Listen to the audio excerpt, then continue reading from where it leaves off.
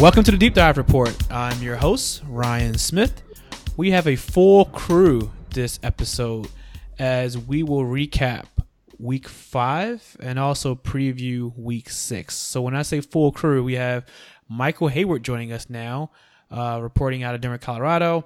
We have Dewitt Fiala reporting out of Tampa, Florida, and we have Mike Curran reporting out of Buffalo, New York. So I'll go ahead and pass the baton to Mr. Michael Heyward, who hasn't been on the show quite a bit. So, Mike, just as a routine, please share the weather in Denver right now.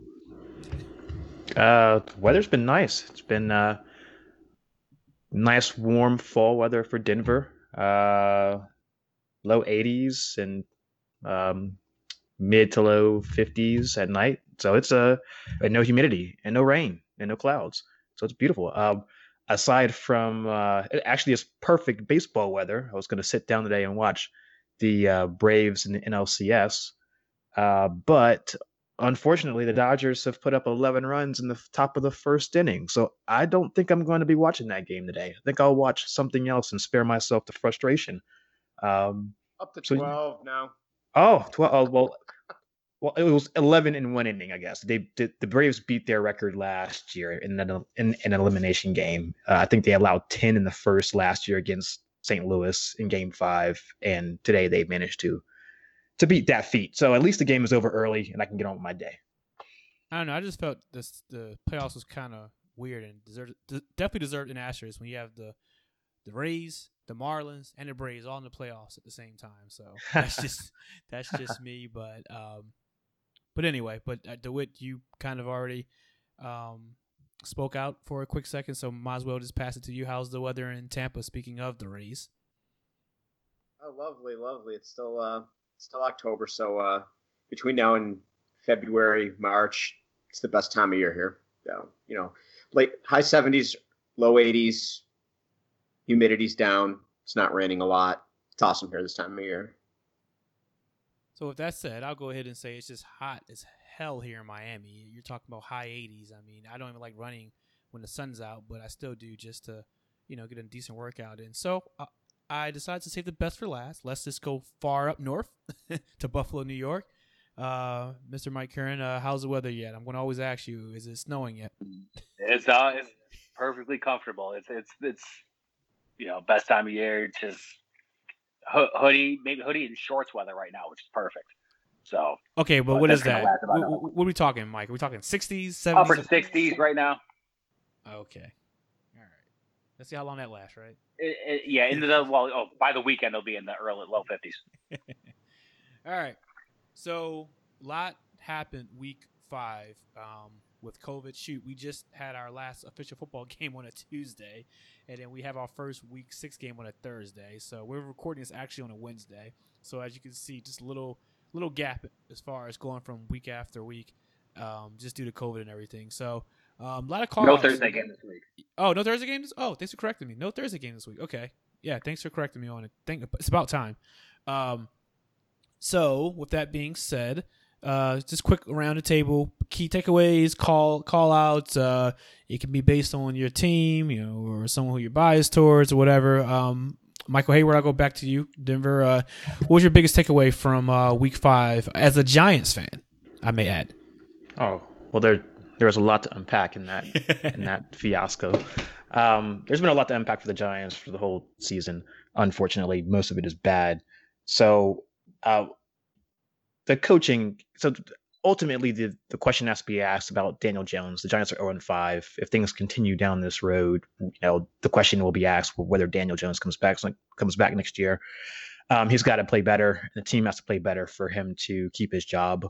Ideally, as a Giants fan, it would be great if he plays better and the offense plays better, and the Giants can go in free agency and sign a guy like Allen Robinson and draft somebody like our receiver out of LSU, and really put weapons on the outside, which is something that the Giants have just lacked for a long time, since the Odell Beckham trade, more or less. But that aside, before we even get down that road, the coaching staff, namely Jason Garrett, hasn't done Daniel Jones any favors.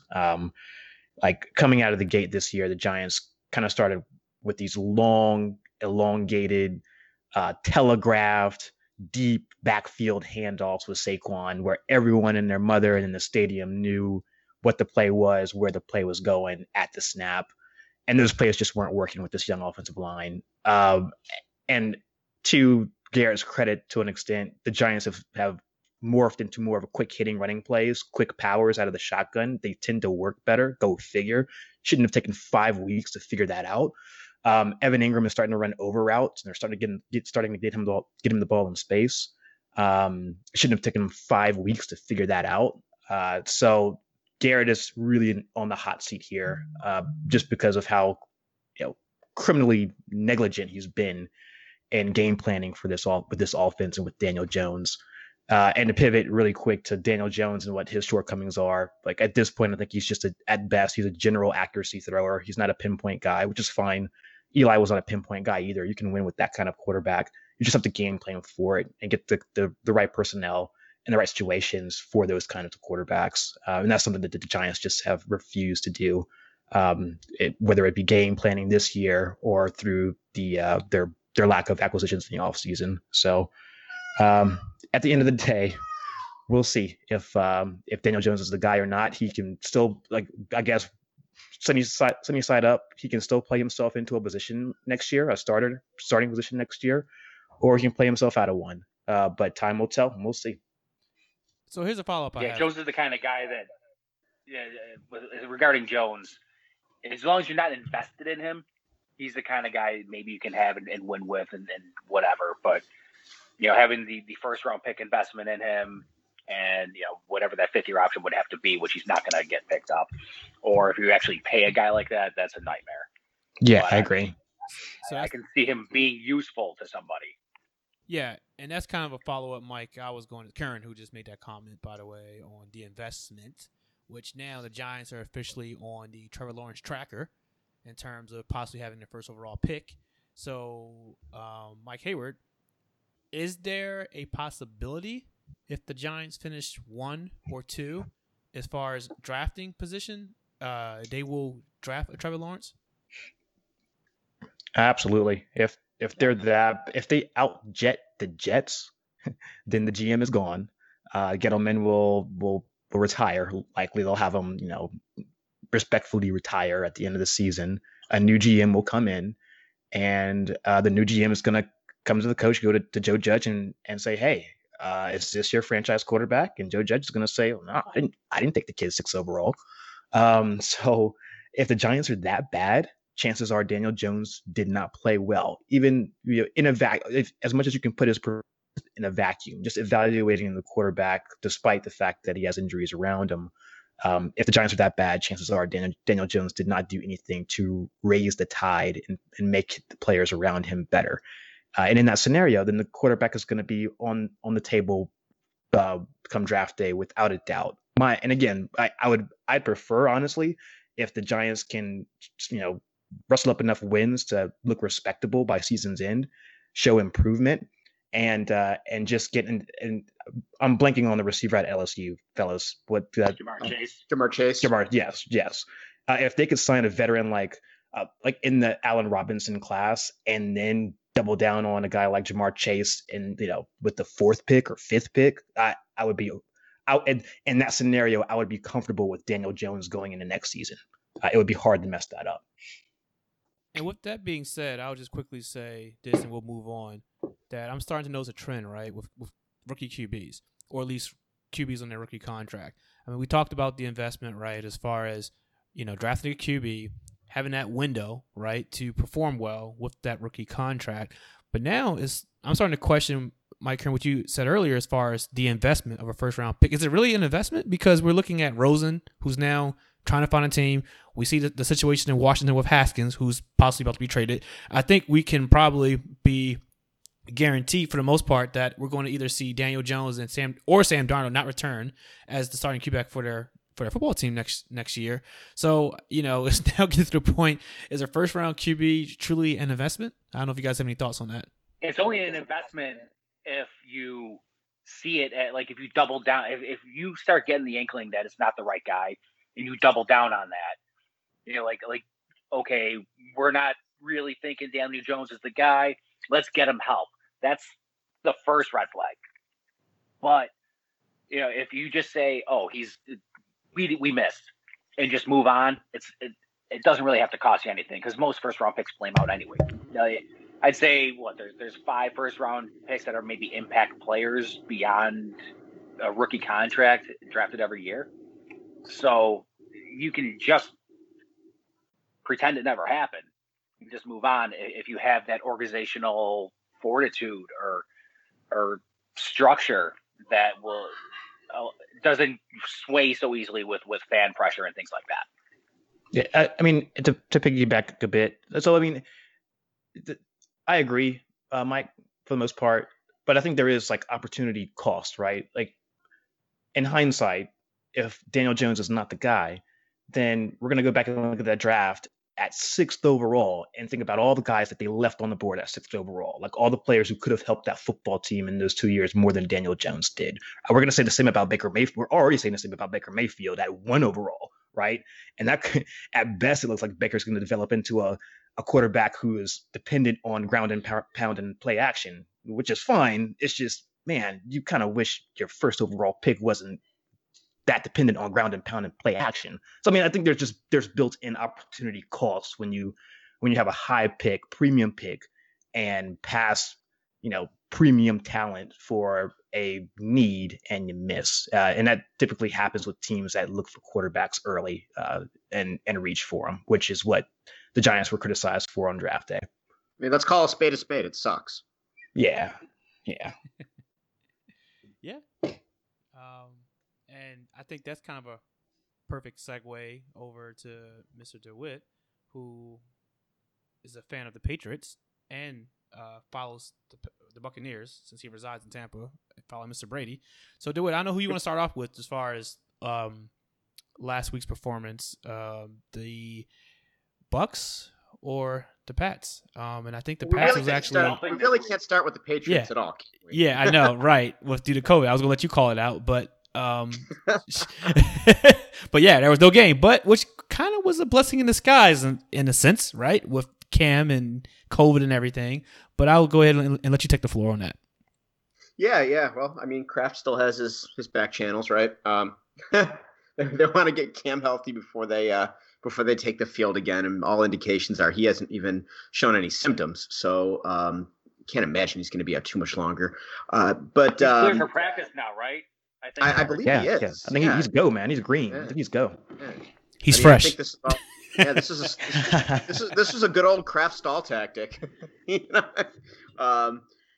to delay the game and wait for Cam to get back in. But there isn't much to say there until the game takes place, right? And then you have it on the Tampa end. Doesn't count.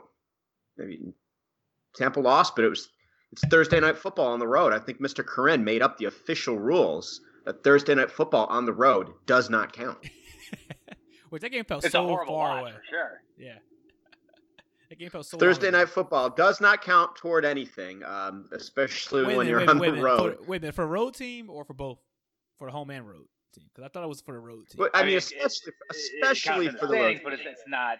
You don't take too much away from it. Although when you have a multi-year trend of a quarterback not being able to do certain things, and he's not doing certain things. Okay. Right, that's a problem. But right, he goes from NFC Player of the Week, mind you, to Thursday Night Football. Yeah, there was a difference there. But they have a quasi bye because they played on Thursday night. It's unlucky that they're going to play the Packers this week, who are coming off a real bye, but. That should be a real good game, and it's back to out of the twilight zone, playing on Sunday, not Thursday. Back to the Bucks Chicago game, because I know I felt like so long ago now. Looking back at it, was that more of wow, the Bears have a defense, or man, the Bucks are still trying to figure it out on offense? Man, these teams are frauds. Oh man. Both of these teams are frauds. No, I think Chicago's still a fraud. I'm not buying that crap. I'm buying their defense. I'm buying their defense to an extent. Like, they still can't stop the run, and that's going to come back to bite them at some point. I'm just waiting for the day it does, or the several days it does. When you can't stop the run. Yeah, but I mean, if they can't stop the run, if they can't stop the run in that division, like they're gonna struggle at some point. It's gonna come back to get them, and they can't outscore anybody with Nick Foles playing. So I'm not buying Chicago at all. I think they're frauds. Yeah, as the season wears on, I could see that being the case. They just don't have that oomph on offense. I think Khalil Mack is still breaking Tom Brady in half, though, and it's nearly a week later. So that they do have some things going for them when it comes to facing a lot of pressure through the air. They're going to win some games based on that defense. They're going to win ugly. They're going to win 16-13 games. They're trying to win like the Tennessee Titans win. But again, they don't have that upper echelon talent to maintain it. That's probably a good prediction on your end, Mr. Hayward. And speaking of Mr. Brady, Brady's got that turtle shell though. He's fine. Turtle shell. And speaking of Mr. Brady and his turtle shell, did he really forget the downs Dewitt on that last drive? Oh, he for sure did. He definitely did. Yeah. He's 43. It was Thursday night, the Twilight Zone. He forgot to take his geriatric meds. I mean, everything was off. I think that was classic, and you saw right away the dementia jokes come through on Twitter. Yeah, they asked, and for once, Arian actually tried to cover for him. Said, "No, he knew it was fourth down." No, he didn't. No, he didn't. He dumps that ball down for a first down every time if he knows that's fourth down. Yeah. All right. Well, we're going to preview next week on Mr. Brady and the Bucks, but before we do, speaking of a game that felt so long ago. How about a game that felt like it was literally yesterday, which it was? Mike, Curran, and your Buffalo Bills and Mr. Allen had an interesting game last night due to COVID. A lot of things happened, from stiff arms to memes being created from the stiff arms to everything. Oh, that was great. Yeah, that was great. So just that was your classic burn the tape game. Like Thursday Night Football. Man, it was worse than that. I mean, what you have is, Titans didn't get to practice for 2 weeks, but they also didn't have to play. And then you had another team preparing for two different teams at once. They didn't know if they were playing the Titans on Tuesday or Kansas City on Thursday as of Monday for to be official. So that was a mess, and injuries on both sides, COVID things and whatever for the Titans, but. Buffalo had no interest. I've never seen a Sean McDermott team look like that. So that was both alarming, and I don't expect to see that again. Although the defense has real issues, like I've mentioned in the past on this podcast. But, offense, missed opportunities, drop passes, tip passes. They can't tackle Malcolm. They can't tackle Malcolm Butler. They didn't try. I'm going to put that on the Bills' offense too. I think the Bills' offense just put Malcolm Butler in the Pro Bowl again. Yeah, well, it's nice he finally shows up, but it was just an ugly game. I wouldn't expect to see that in another Bills-Titans game if they were to meet again. But it's good to kind of they got mollywopped. Let's just say that. Yeah, and, I don't want to cut the Titans short on any credit either. Like the Titans did what Titans do, right? Oh yeah, and if you were going to have a team that maybe got cut short on practice, you wanted a big, physical, nasty team that does what they do and doesn't fuck around, and that's what they are. And you had an efficient, tough-minded quarterback that can just take what's there and move the chains. And, Derrick Henry did nothing other than make a meme out of Josh Gordon. I'm telling you, Mike. I'm telling you, it's Tuesday. It's off cycle. These off cycle games, like you always talk about Thursday night games. Brady was bad this week. Josh Allen was even worse. No, he wasn't. These are off-cycle games.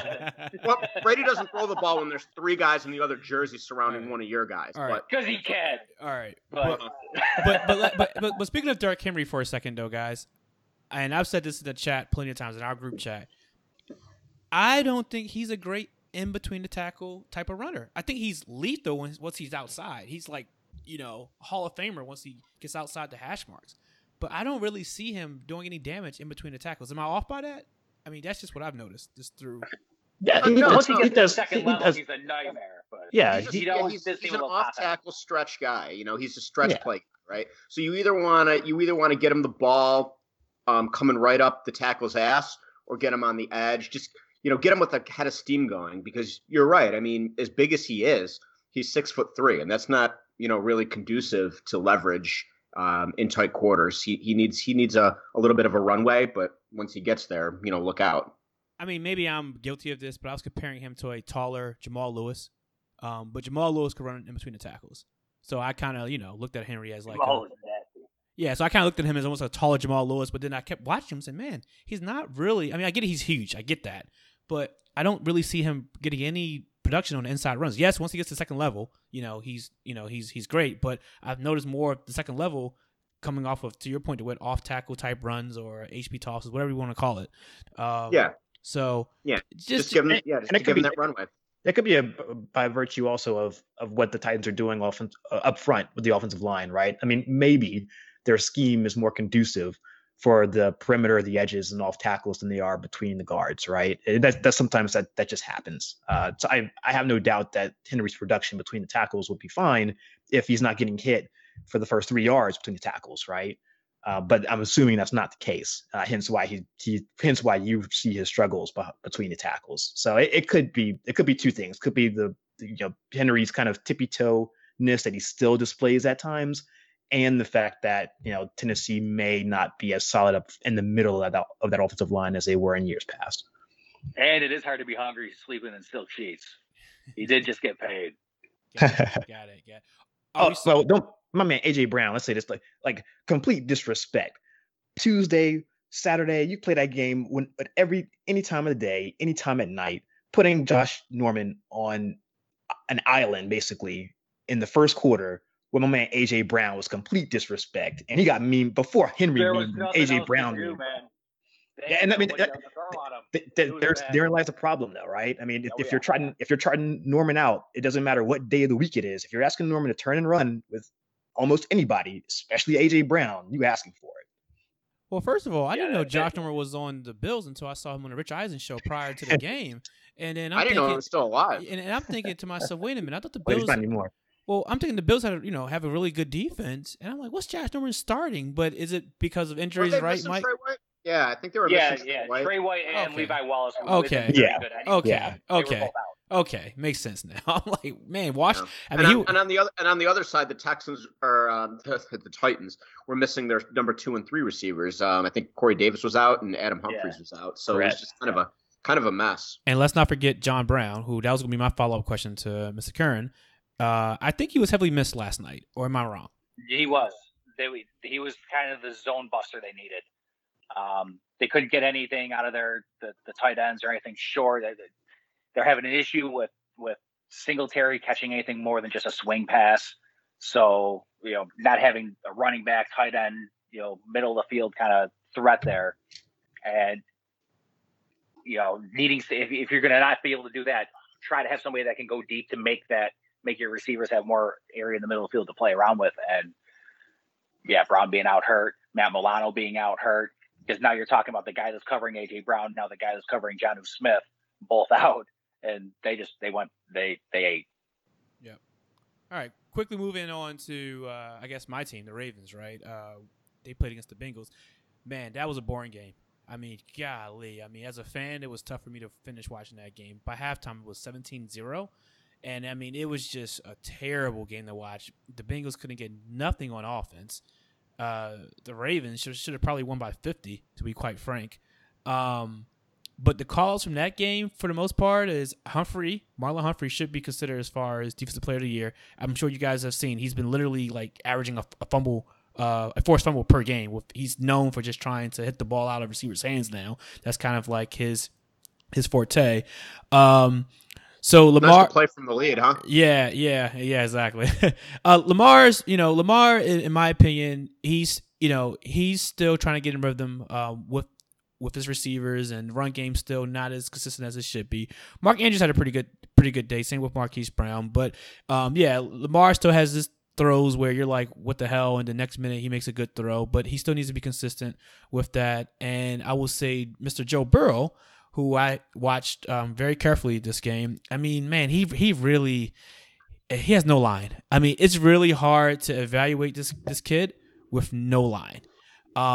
So I think the verdict is still out on him. I think he has poise. He has potential. There was one blitz that he just threw the ball up, and AJ Green made zero effort to go get the ball, which is a whole nother story on AJ Green because I'm questioning how long he's going to be in the Bengals uniform. He wasn't getting that, and that's why he made no effort. Yeah, he was could have made an effort on that tackle. Yeah, exactly. I don't know where he was running. Yeah. So the question is on Mr. AJ Green going forward. Might just be cooked. I mean, I think he's probably he's done. Yeah, he's done. So I don't want to put too much energy into this game, but I don't know if you guys have any follow-ups or comments. But it was just a terrible game to watch, at least. I mean, as far as Burrow goes, like he's kind of, going through quarterbacks coming in the draft, like he's what I expected so far, which is like, okay, just kind of get comfortable, which I expected the poise, and I've seen that, and the athleticism, and I have questions about the ball velocity, but this year is just kind of get comfortable and steady the ship. But the guy that's surprising me and probably surprising a lot of people is Justin Herbert. Where watching him at Oregon, I think maybe it's because they played him more horizontally on offense. So having to make 13 throws a drive that would kind of expose him for maybe being a little more erratic and maybe not quite sure where to go. He's showing poise I've never seen before. He's not missing like I'm used to seeing. He's really fun to watch. And if I didn't I had him maybe like a 4th round grade coming out because, I didn't like what I saw just in a body language aspect and his accuracy and just his functional athleticism always kind of bothered me. If this is what we're seeing, I'll be happy to be wrong, and I'll love watching him for a long time, hopefully. So then you'll be able to imagine that Justin Herbert's good. Oh my God, yeah. Remember, he comes in with you guys weren't here for it. I know our listeners really aren't here for all the back and forth we do, but Herbert comes into the game and Mike Curran immediately. Imagine thinking Justin Herbert's good, right? Sarcastic. Oh yeah. But yeah, he's balling his ass off. And yeah, he sure is. He sure is. I mean. Right. Obviously, there's going to be a regression to the mean at some point. There's going to be bumps, but somebody's going to figure him out. Yeah, it'll be the cat and mouse game for about a year, and then we'll see where he ends up. Yeah, and I forgot to mention one last thing with the Ravens game was Patrick Queen had a good game because he actually was voted or won NFL Defensive Player. Well, I'm sorry, AFC Defensive Player of the Week, just to call that out. And I think Jordan Fuller won Defensive Player of the Week for the Rams. And I think offense, it was Chase Claypool from Pittsburgh. And I believe it was Holy crap. Yeah, I know. Who would have called that one out? And I think that CeeDee Lamb also had a showing out as well against your G-Men, Mike. Speaking of which, Dak's injury, that might be the story of the weekend. Man. Yeah, I was watching that game sitting next to a Dallas friend of mine. And that was brutal. Oh, God, you wish that on nobody. That was brutal. And it's hard. It's tough to watch. Yeah. It's tough to watch, but it's hard not to quickly think of that contract, unfortunately. Yeah, for sure. And I think he'll still get his money. I mean, he might have lost something, but he'll still get his money. I just don't think it'll be in Dallas because I can kind of see a reality where Andy Dalton kind of does the same thing Dak does, give or take, for maybe 20% of the cost. The Red Rifle, he's going to win that division. I mean, by hook or by crook, by default, however you want to categorize it. I mean, he's gonna win that division. That 7 wins, 8 wins. You're right. I mean, heaven forbid they win a playoff game with Andy Dalton. I agree. That's kind of what the indictment on that may be, is the success for Andy Dalton, because they're going to backdoor their way into the playoffs. And then Dak's going to get that open market money and go for it, man. I just not for me. See you later. Go for it. Which is crazy when you think about it, because technically on paper now, you would think that the Philadelphia Eagles have the best QB on paper, right? Starting going into next week, but man. Philly, holy crap, man! You talk about injuries and a quarterback that just is in the wilderness with with no one around him. I guess the receiver. Fulgham. The receiver. What's that receiver name? Fulgham. Well, I think he was a senior. I think he was a Senior Bowl standout at some point. That's about it. I go ahead. Curran's over there crying about John Brown. Who do the Eagles have on the field? Oh man, that's brutal, man. I'm surprised that they put up as much fight as they did against Pittsburgh. I watched that game, and I mean, like, it's amazing how much that offensive scheme what that scheme can get out of just average to bad football players. So credit to Peterson. I think they'll be competitive against a lot of teams, at least in that division. But the injuries are just too much, man. They're going to catch up for them. Continue to catch up with them throughout the season. I just think there's just a small tier of good teams this year, in my opinion. I just think once you get past a certain tier of good teams, I mean, the drop off is insane when you look at some of these teams, like the Minnesotas of the world, the Colts, the Dolphins, the Falcons. I mean, really, off top of your head, anyone, how many good teams you guys think we actually have in the league this year? Jets. 6? Holy Six? To be determined. We got to wait till like week 6 before things really start rolling. I mean, Cleveland's 4-1. Are they good? You know, we'll see. We'll see. Like you're right. Like we need at least like 8-9 weeks before we know, like, at least before we see the good teams really start to separate themselves from. Yeah, there's always teams like this, right? in any season. There's always that team that starts out like 4-1 or 5-1, and everybody knows it's bullshit. Chicago.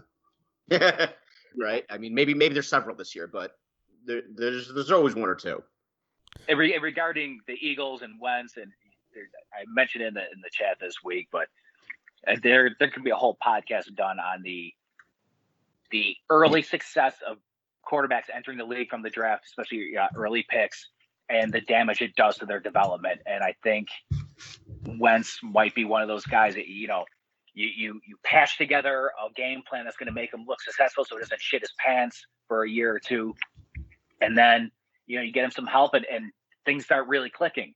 So then there's a lot of pressure from ownership and fans, okay, let's run with this. So he never actually gets to learn the right way. And then here you are when all of a sudden that paycheck comes and now everybody's relying on you.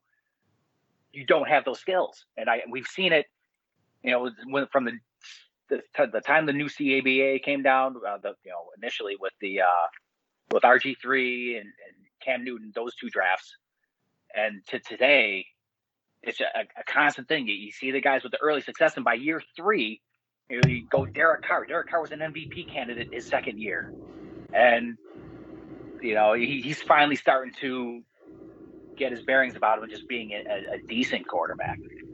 But it's a constant thing. And he beat Mahomes this week. That's another.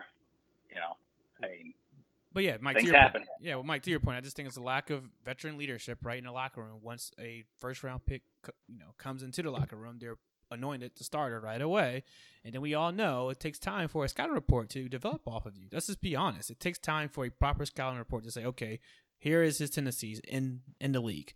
So the anointing is the problem. Yes, it's drafting a franchise savior or a face of a franchise versus drafting a quarterback versus drafting a guy that's going to help your team at that position and you develop them the right way. Yep. So, all right. So moving into week 6, everyone. What you had one last thing to say? Well, yeah, I was just gonna kind of say, it's funny how it can work both ways, right? It can work both ways. You got quarterbacks that come into the league and they tear it up for a year or year and a half, and then they're useless and they never figure it out because everyone figures them out and they're either ill-equipped or too stupid to readjust. And then you got other guys, like you look at like Drew Brees, right? You look at some of these other guys and it's like they come into the league 2-3 years, nothing, and then all of a sudden, boom, a light goes on, they take right up.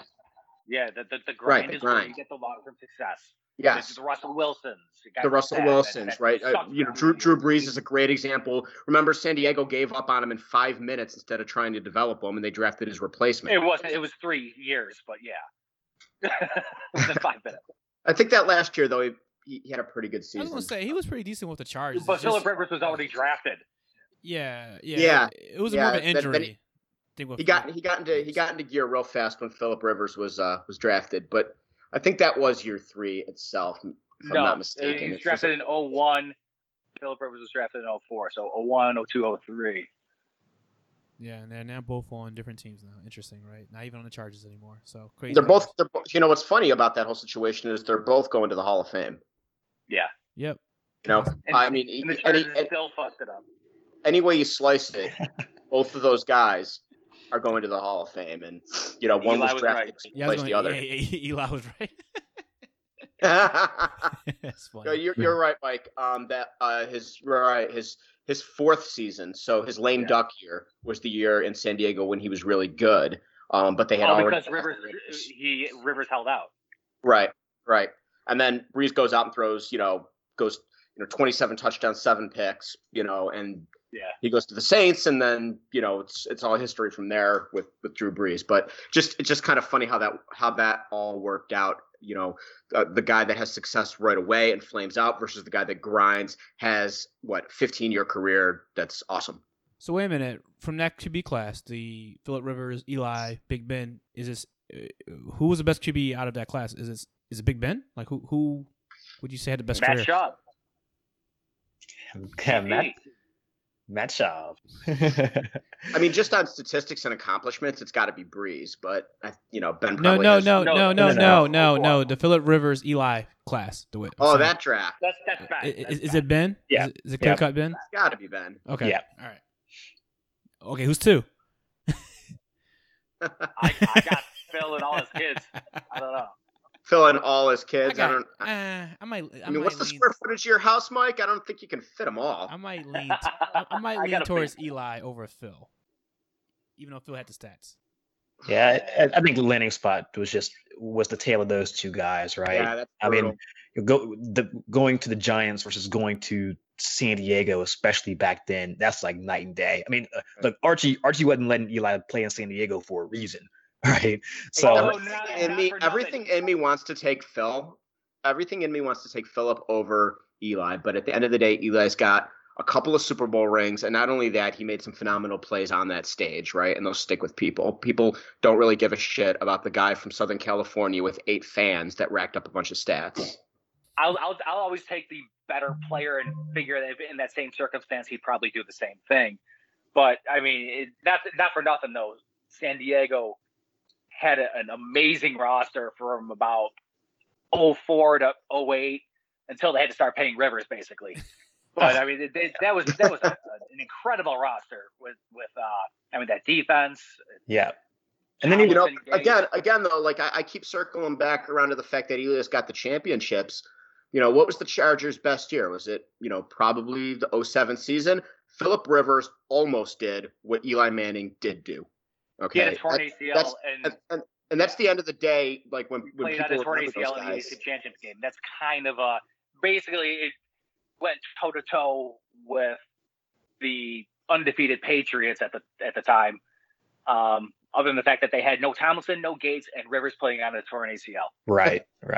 People don't remember that. They remember Eli Manning throwing a bomb, right? People are stupid. Which is funny because I'm trying to think of Eli having a better supporting cast than Phillip, but man, when you think of Antonio Gates, LT, woo, I mean, well, yeah, it's organizational competence. Offensively, yes. You have a point, Ryan. Defensively, you don't. Organizational competence. Just Mike hit the nail on the head. Like the Giants had stability from head coach to positional coach for most of Eli's career, right? Until the twilight, more or less. The Chargers, on the other hand, went 14-2 with Schottenheimer and then fired him for Nor freaking Turner. Like that's the difference, right? That's the difference between having 2 rings and having none. Sounds like Tom Coughlin needs to be brought back, Mike. Oh man, I think we're good. Oh, yeah. Oh, I mean, Jacksonville tried. bless their hearts. All right. Well, let's quickly move to week 6. We kind of definitely went into throwback mode there. But week 6, I guess we can kind of quickly go around as far as any call out games going forward. Mike, Heyward, we forgot to mention the Denver Broncos, right? Since you resided in Denver as far as last week, but we'll let you start off as far as where do you see Denver now and this upcoming game against New England, and then we'll also get DeWitt's take on New England as well going forward. Yeah, I had him picked. I mean, I think it's just bad timing. It's COVID year, 2020. It is what it is. But I think Denver would have beat the Pats with the quarterback room that they have minus Cam. Looks like Cam is going to play now. So it's going to be an uphill battle for Denver. That said, on the flip side, it looks like Drew Lock might get on the field. I was going to ask you who's starting at QB for them. Granted, I still don't think we know how good Drew Lock is. I think Denver fans are a little bit too optimistic about him. But that said, I think you'd rather play Drew Lock than Brett Rippon, for goodness sakes. So yeah, I think at this point, my prediction in that game is flipped to New England just based on Cam playing with competent quarterback play. They should be able to beat Denver. I mean, it's a 9.5-point spread right now. Oh yeah, there you go. Oh man, 9.5. Man, I hate those big spreads. ESPN is telling me 10. Good Lord. Really? Because I'm on ESPN right now. It says 9.5. All right. Do anything to add to that Denver Weird game for you? What's that? Anything for you to add to that New England Denver matchup? I agree with most of what Mike said there. The Patriots, if Cam plays, should win the football game. Denver's banged up. There's no Cortland Sutton.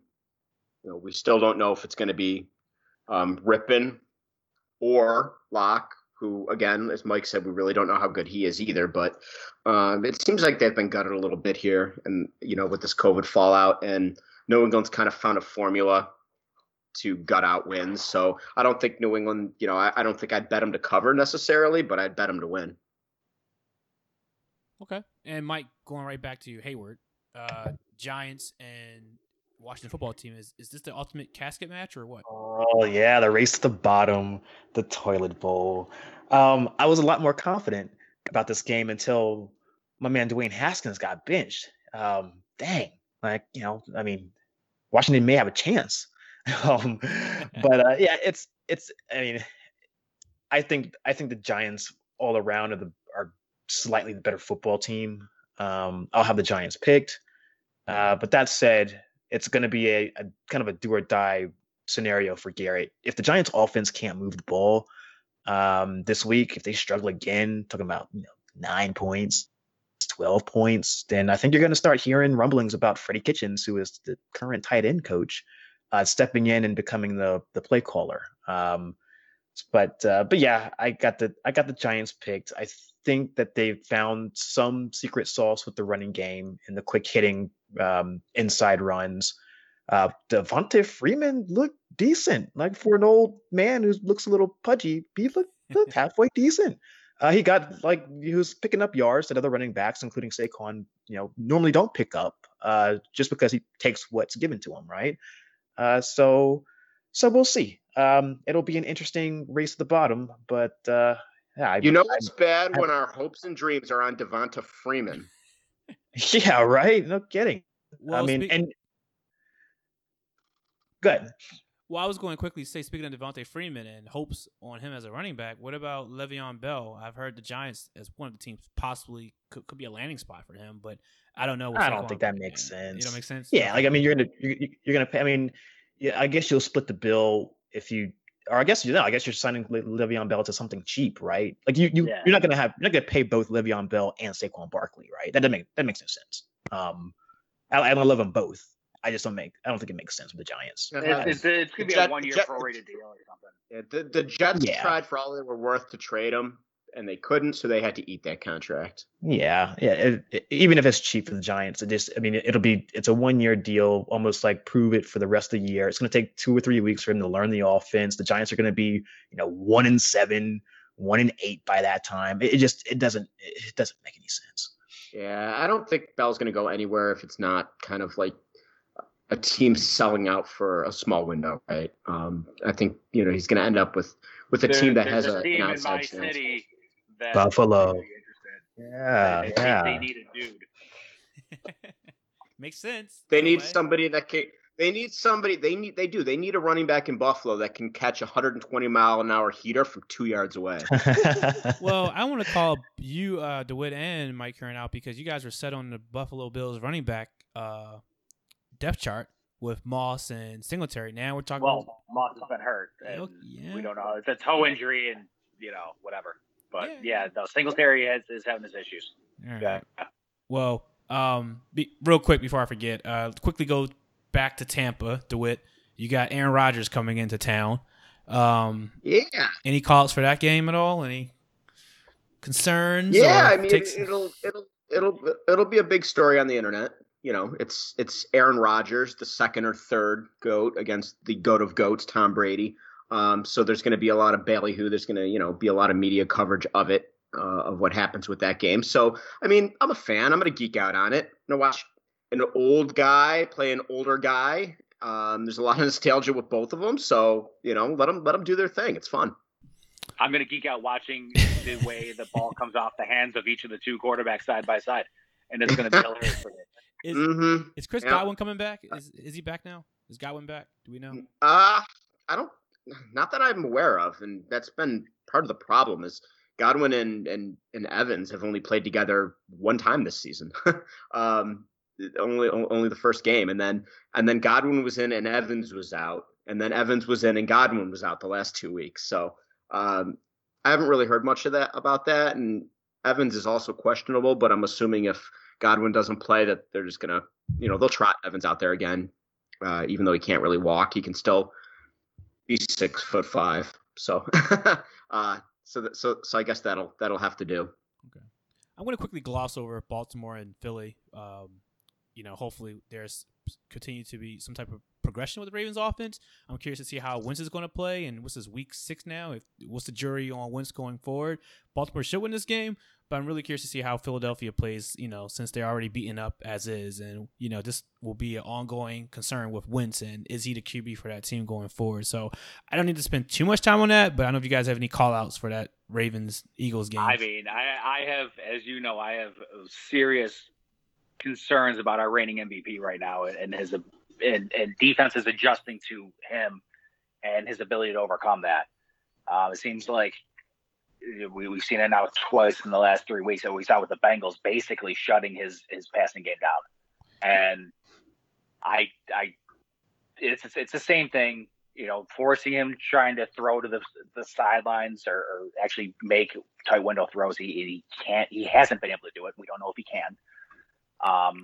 Hopefully he gets it together because I want to see this succeed, but I'm concerned. So I'll disagree. I'll disagree quickly on the tight window throws because he has made some. Now, as far as him being contained, as far as running on the outside, absolutely. I mean, that's almost become non-existent this season for him. He played hurt last game because he was out most of the week last week due to a knee injury. But to your point earlier, as far as him is running out outside the hash marks, I mean, that's basically been non-existent this season. A lot of teams have been, watching for that. His big runs have really been running up the middle. Go figure, right? Is this right? Is this right, Ryan? I'm looking at the stats, and Lamar Jackson had 2 carries for 3 yards. 2 carries. Yeah, well, he didn't run at all. Well, he didn't have any run plays at all designed for him last week because he played hurt. Kind of like Josh Allen, last night, how he didn't have any designed run plays. It was the same thing with Lamar. They did not. Playing the Bengals might have something to do with it too. Yeah, but you could tell he didn't. Why bother? Yeah, but they were passing. Like I said before, you have an opportunity to work on some things in those games where you're basically the win is in the bag, but they need to work on some things. Right. I don't know if it's an easy fix. But regardless of working on things or not, the bread and butter is running the football. At the end of the day, they're not trying to change that formula. And the Ravens purposely did not call any design Lamar Jackson run plays because he suffered a knee injury from the previous game, and he missed most of the practice week anyway. So, like I said, similar to Mr. Allen last night, there were no design run plays called at all because I think Allen was also playing hurt too, right, Mike, with the shoulder injury or something? He's got a bump. Yeah, shoulder. He's only run he ran 14 times week 1. Yeah, that includes kneel downs and stuff. But then I think he's only been 14 times since. Yeah, so yeah, even in the other games, they're not really. They're a pass first team at this point. They're not really running him. Yeah, so we'll see going forward. But I got the Eagles against the spread 7.5. Ooh, I like that. Baltimore's favorite. I like that. I liked what I saw with Philadelphia last week in a tough matchup against Pittsburgh. I think they'll get inside 7.5, even if it's through a backdoor. I think it'll be a little tougher than. Well, I'll quickly say this on the Ravens. I really don't want to spend too much time on them, but I will say this: the concern in Baltimore is not so much of Lamar, Mike. Believe it or not, is really on who is our number 2 receiver. People are like thumbs down on Willie Snead, Miles Boykin. So now we're hearing more and more unleash Devin Duvernay, and he's actually played well. Anytime he gets like a play or two his way, he produces. So the talk in Baltimore has been getting him into that number 2 slot because he's caught 7 passes this year. I mean, maybe it's just because he's had reverses too. Things like that. He has reverses, screens. So I mean, I like Duvernay. Nothing like actually like a route tree or anything like that. Right. That's kind of what I'm getting at. More involvement is what I'm trying to say. Like, let's not get crazy. Let's not ask him to like run routes yet. No, but it's Dang, but here it is. But I know Dewitt slammed. Well, first of all, Dewitt, you can't look at his as far as his targets, because like I said, he's been getting combination of screen reverses and whatnot. But look, it's better than what we currently got right now with Snead and Miles Boykin. I mean, Mike wants to talk about what I was getting at. If you're trying to elevate, the 92nd pick his rookie year to the number 2 role, then they have some serious depth problems. Yeah, we know, and it's right now is becoming an issue. I think I was one clear, fade route to Boykin yesterday. It's just, I know there's some things Mike doesn't see watching the tape, but there's a clear fade route play for Boykins, and Boykin just forgot to play. And he ran a different route. And Lamar knew it right away. And, you just can't have things happen like that. One-on-one coverage. He's like 6'3", right? So, anyway, I didn't want to spend too much on the Ravens-Eagles game because this game, I think, should favor the Ravens. But moving into Monday Night Football, because I know we're short on time, just so you guys know, cue the Monday Night Football music. We have KC going into Buffalo. So I wanted to pass the baton back to you, Mike Curran, on thoughts of this game. You say Buffalo's a passing team? Well, they better show it Monday night. So any thoughts? Damn right they better. Well, Dewitt, you had a different spread on that previous game. What's the spread you have on KC Buffalo? Oh, let's see here. Go into the game test here. I'm seeing. Yeah, I'm taking a look at it, and it's 3.5. The answer is KC covers. Really? The interesting thing for that is the line hasn't moved since that was the same line as before the game yesterday. So clearly, the odds makers are not taking last night's game into account very much. 3.5. We were thinking that if Buffalo beat Tennessee, it would probably move to 2.5, but staying at 3.5 after that game, it kind of says to me, okay, we know that that's not the Buffalo team that's going to show up, but it doesn't mean that they're going to win either. So, I mean, there's two sides to that point. Vegas might not think, might see a much better Buffalo team showing up against Kansas City, but Kansas City is the defending champs. So, there's 2 sides to that coin. Kansas City just lost too, man. They're not going to be. They just lost. They're going to have a long week. They're not going to be dicking around. KC covers. And and Vegas is high on Buffalo's defense. I see that's kind of beat up a little bit, right, Mike? I mean, 3.5. Their defense is very beat up. What's the over under, Dewitt? Do you know? I'm taking a look here. 57.5. Oh, they ain't high on nobody's defense, man. It's KC covers. Buffalo can't first offenses. Yeah. Right. Buffalo apparently can't set an edge, and now they're facing Edwards-Helaire and Mahomes. That ought to work out well. Yeah. I bet Andy Reid will run more than 6 times. I'm not sure that's going to happen. We'll see. So we make fun of Mike Curran and his sleep time, right? I mean, are you loving these 5 o'clock games? By the way, you get a chance to watch all of these Monday night games now. It seems like they start at 5 p.m. Man, we've gotten really accustomed to Sunday at 1 o'clock. Like nothing other than Sunday at 1 o'clock for like 12 years straight. And now you got me at Tuesday night and then Monday at 5. And it's like, how can I make food? All right. Any quick takeaways from everyone? Any call outs before we call this? call this a show. We're kind of short on time right now. I mean, the Falcons-Vikings should be a barn burner. Can't wait for that. So I can just not watch it. The Niners. What's going on with the Niners? Are they going to bounce back? Is Jimmy G going to get his job back or not? No. And what are the Cowboys going to look like with Dalton having a full week of practice against the Cardinals, and Kyler Murray had the famed New York Jets slump buster last week, so he's back on his game, looked incredible. But that's what the Jets do; they make everybody look good. So it should be fun. I would just like to add a weekly fun fact. The Pittsburgh Steelers, as most people know, over the last 20, 25 years, are one of the more successful franchise in the NFL. They've won a couple of Super Bowls, won a lot of football games. This is the first time since 1979 that they've started a season 4-0. That kind of blows my mind for a franchise like Pittsburgh. Dad, you got to also call out the Browns stat too, being 4-1. What's second time, right? Since Bill Belichick, right? So you want to call it stats? Yeah. It's the first time since 1994 under the greatest head coach of all time, Bill Belichick. The greatest Giant. So it's probably the first time since Marty Schottenheimer that was legitimate. Okay, all right. Heyward, anything you got? Any closing remarks? Quick and easy. Bill O'Brien fired, and Houston wins. Who'da thunk? All right. Well, and who's the next coach going to be fired? Oh, it should have been Gase already, but we had Dan Quinn fired too. Well, I guess maybe next show we can predict coaches getting fired now, since we're already getting, to we're getting close to the halfway mark, I guess. But anyway, no, good topic, good talk, good conversation on everything, guys. Quickly, you can follow this podcast on Twitter, Deep Dive Report, as well as Instagram, on Apple Podcasts, Spotify.